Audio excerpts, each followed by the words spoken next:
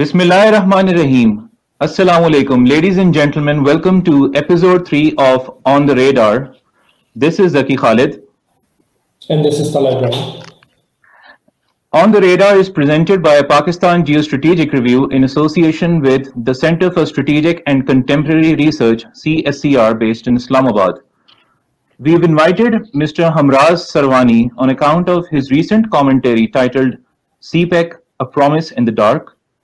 In this article, Hamraz argues that the political, strategic, and economic aspects of CPEC should be integrated while evaluating its progress instead of employing them separately in isolation.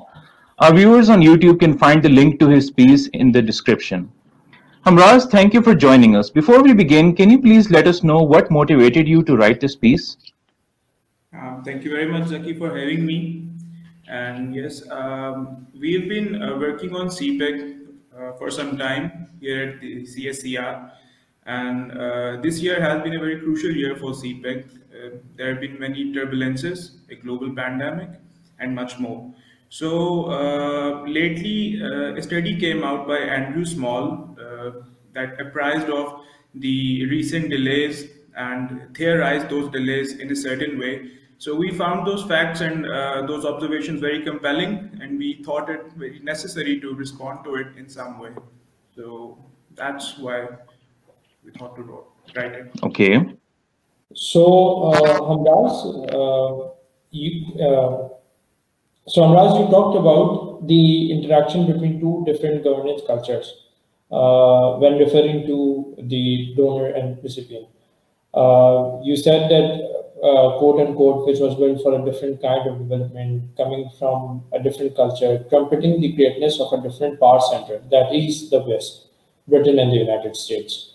So what did you mean by these lines in your piece?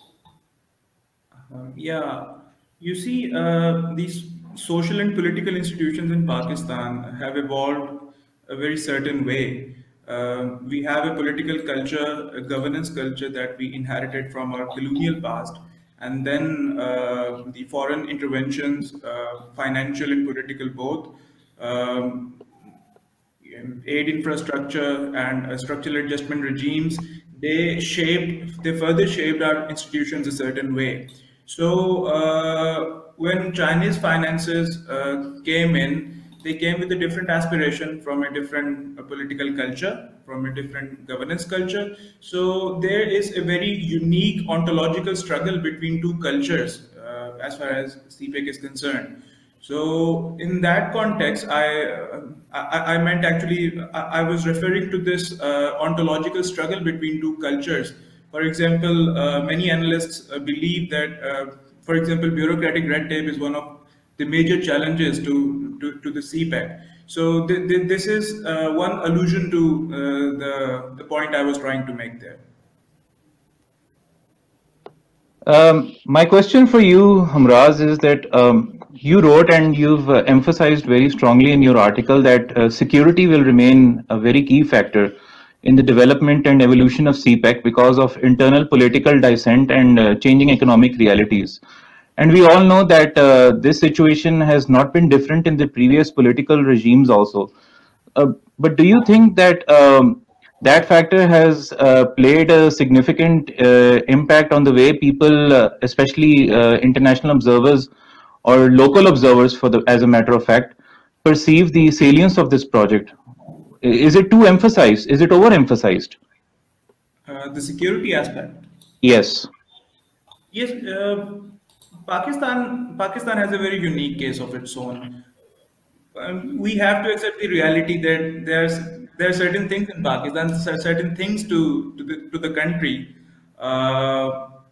Pakistan was born with a security paranoia. Pakistan has evolved with a security paranoia. Security has always remained and will remain a very important aspect in Pakistan and for Pakistan. So for sure in CPEC, the kind of challenges that Pakistan is having and is going to have, security has to remain a very key aspect to the CPEC. So I think. But do you think that? The fact that Pakistan has always been in a sort of dilemma regarding security, and that is one of the reasons why international observers make it a point to focus on that aspect more as compared to the economic aspect, because you've mentioned in your article that there needs to be a careful balance between these two aspects. Yes. In my article, the point I wanted to make is that we cannot very clearly differentiate between the economics and security and politics, especially in Pakistan.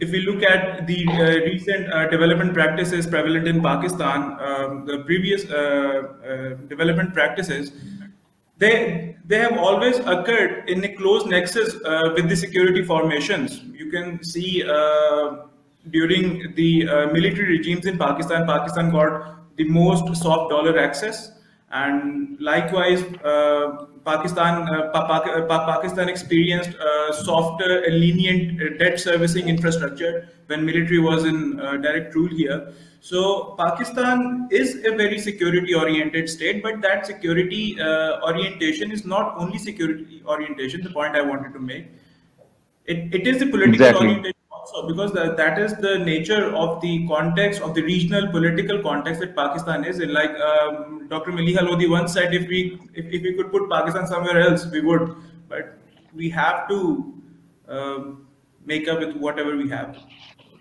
Indeed.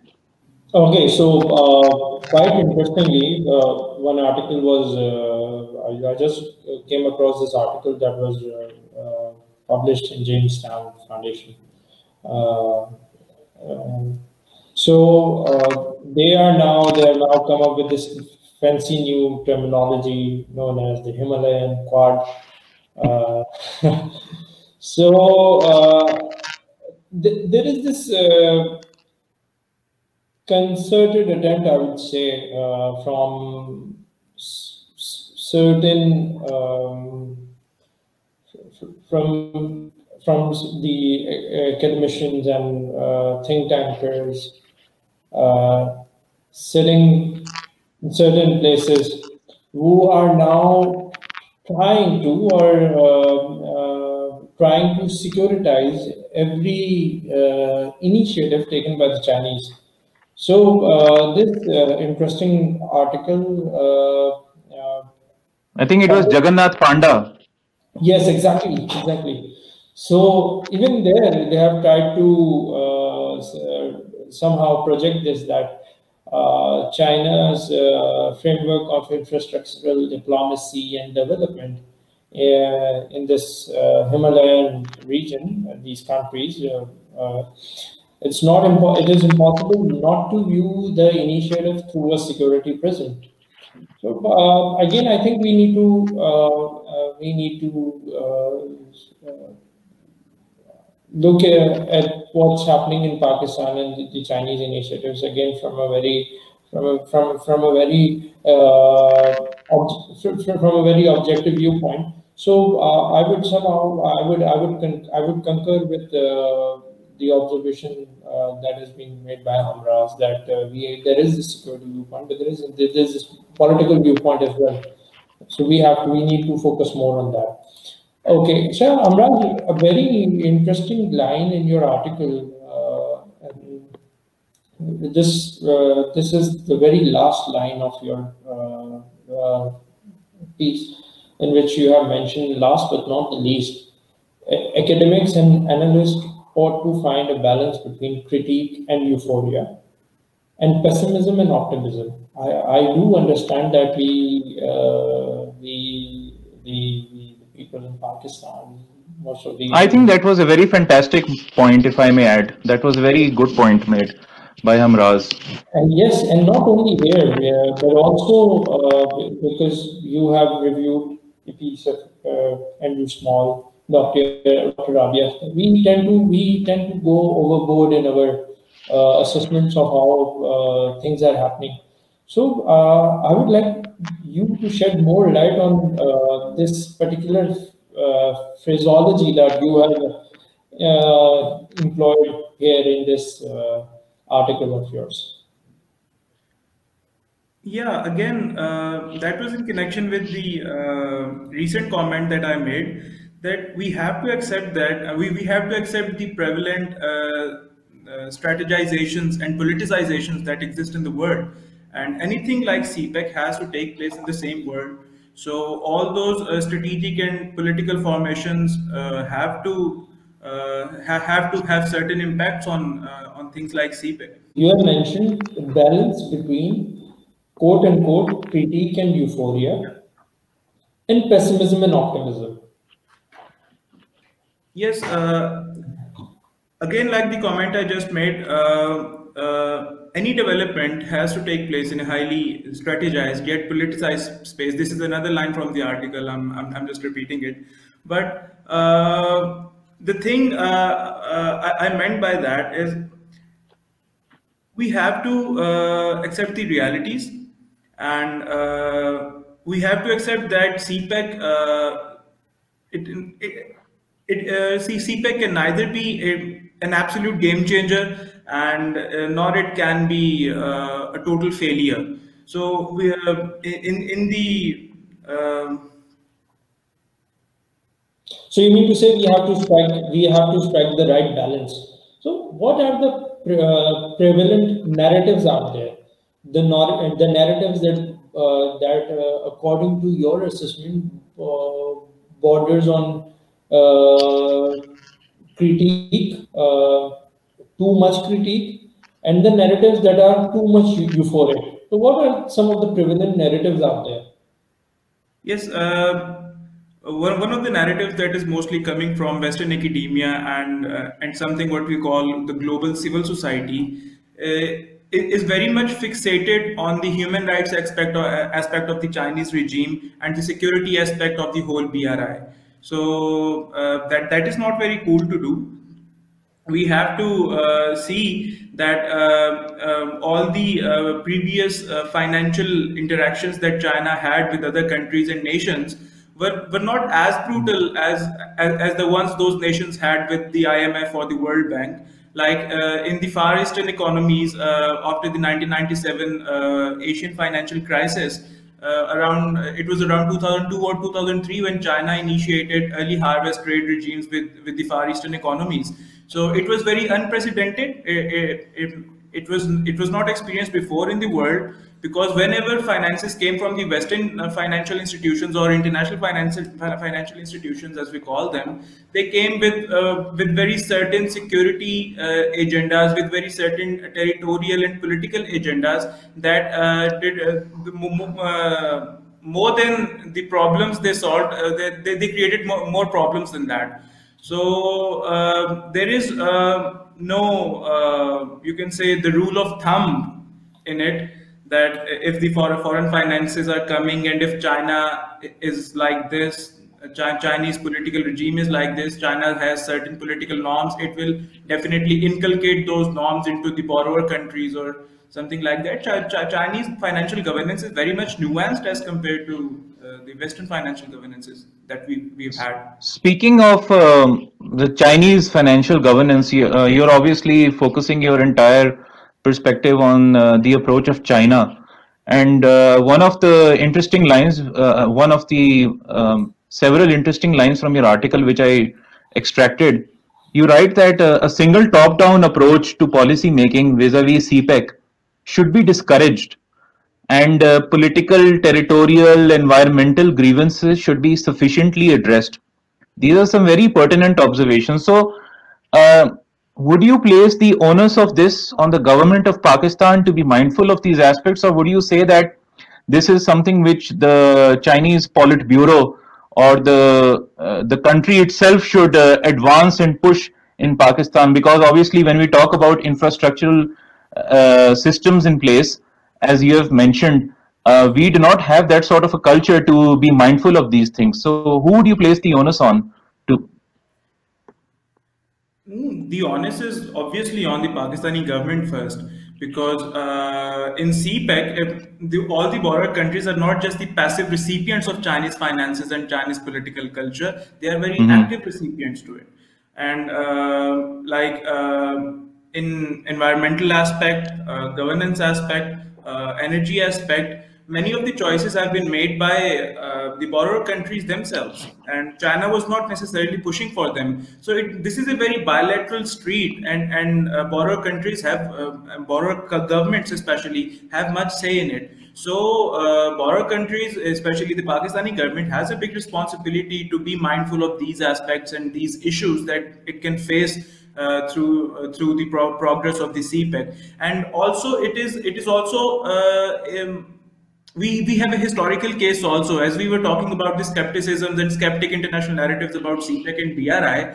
Yes. We have a historical case of our colonial past. We have a historical case of IMF's financial governance and structural adjustment regimes, and we know that what things can go wrong and how we should learn from them. Those experiences should inform our present experience, that what should we not do here and how can we protect this. So Hamraz, sorry to interject. Let me just add a sub question to this one, because your discussion has come to this point. You talked about the IMF, very good historical examples which you've given, but we all know in Pakistan, as far as our domestic understanding is concerned, that when the IMF wanted to impose some sort of a behavioral change in the system, it adopted a technique of coercion and some sort of a slight coercion, because as you mentioned rightly, the colonial leftovers which form the core of our institutional systems. Don't you think that is what China will also should be mindful of and adopt the same techniques, or will we just sit and wait for Islamabad to, learn from historical lessons, which I'm sorry to say I don't see that ever happening in history? Yeah, you're right. You're very right actually there.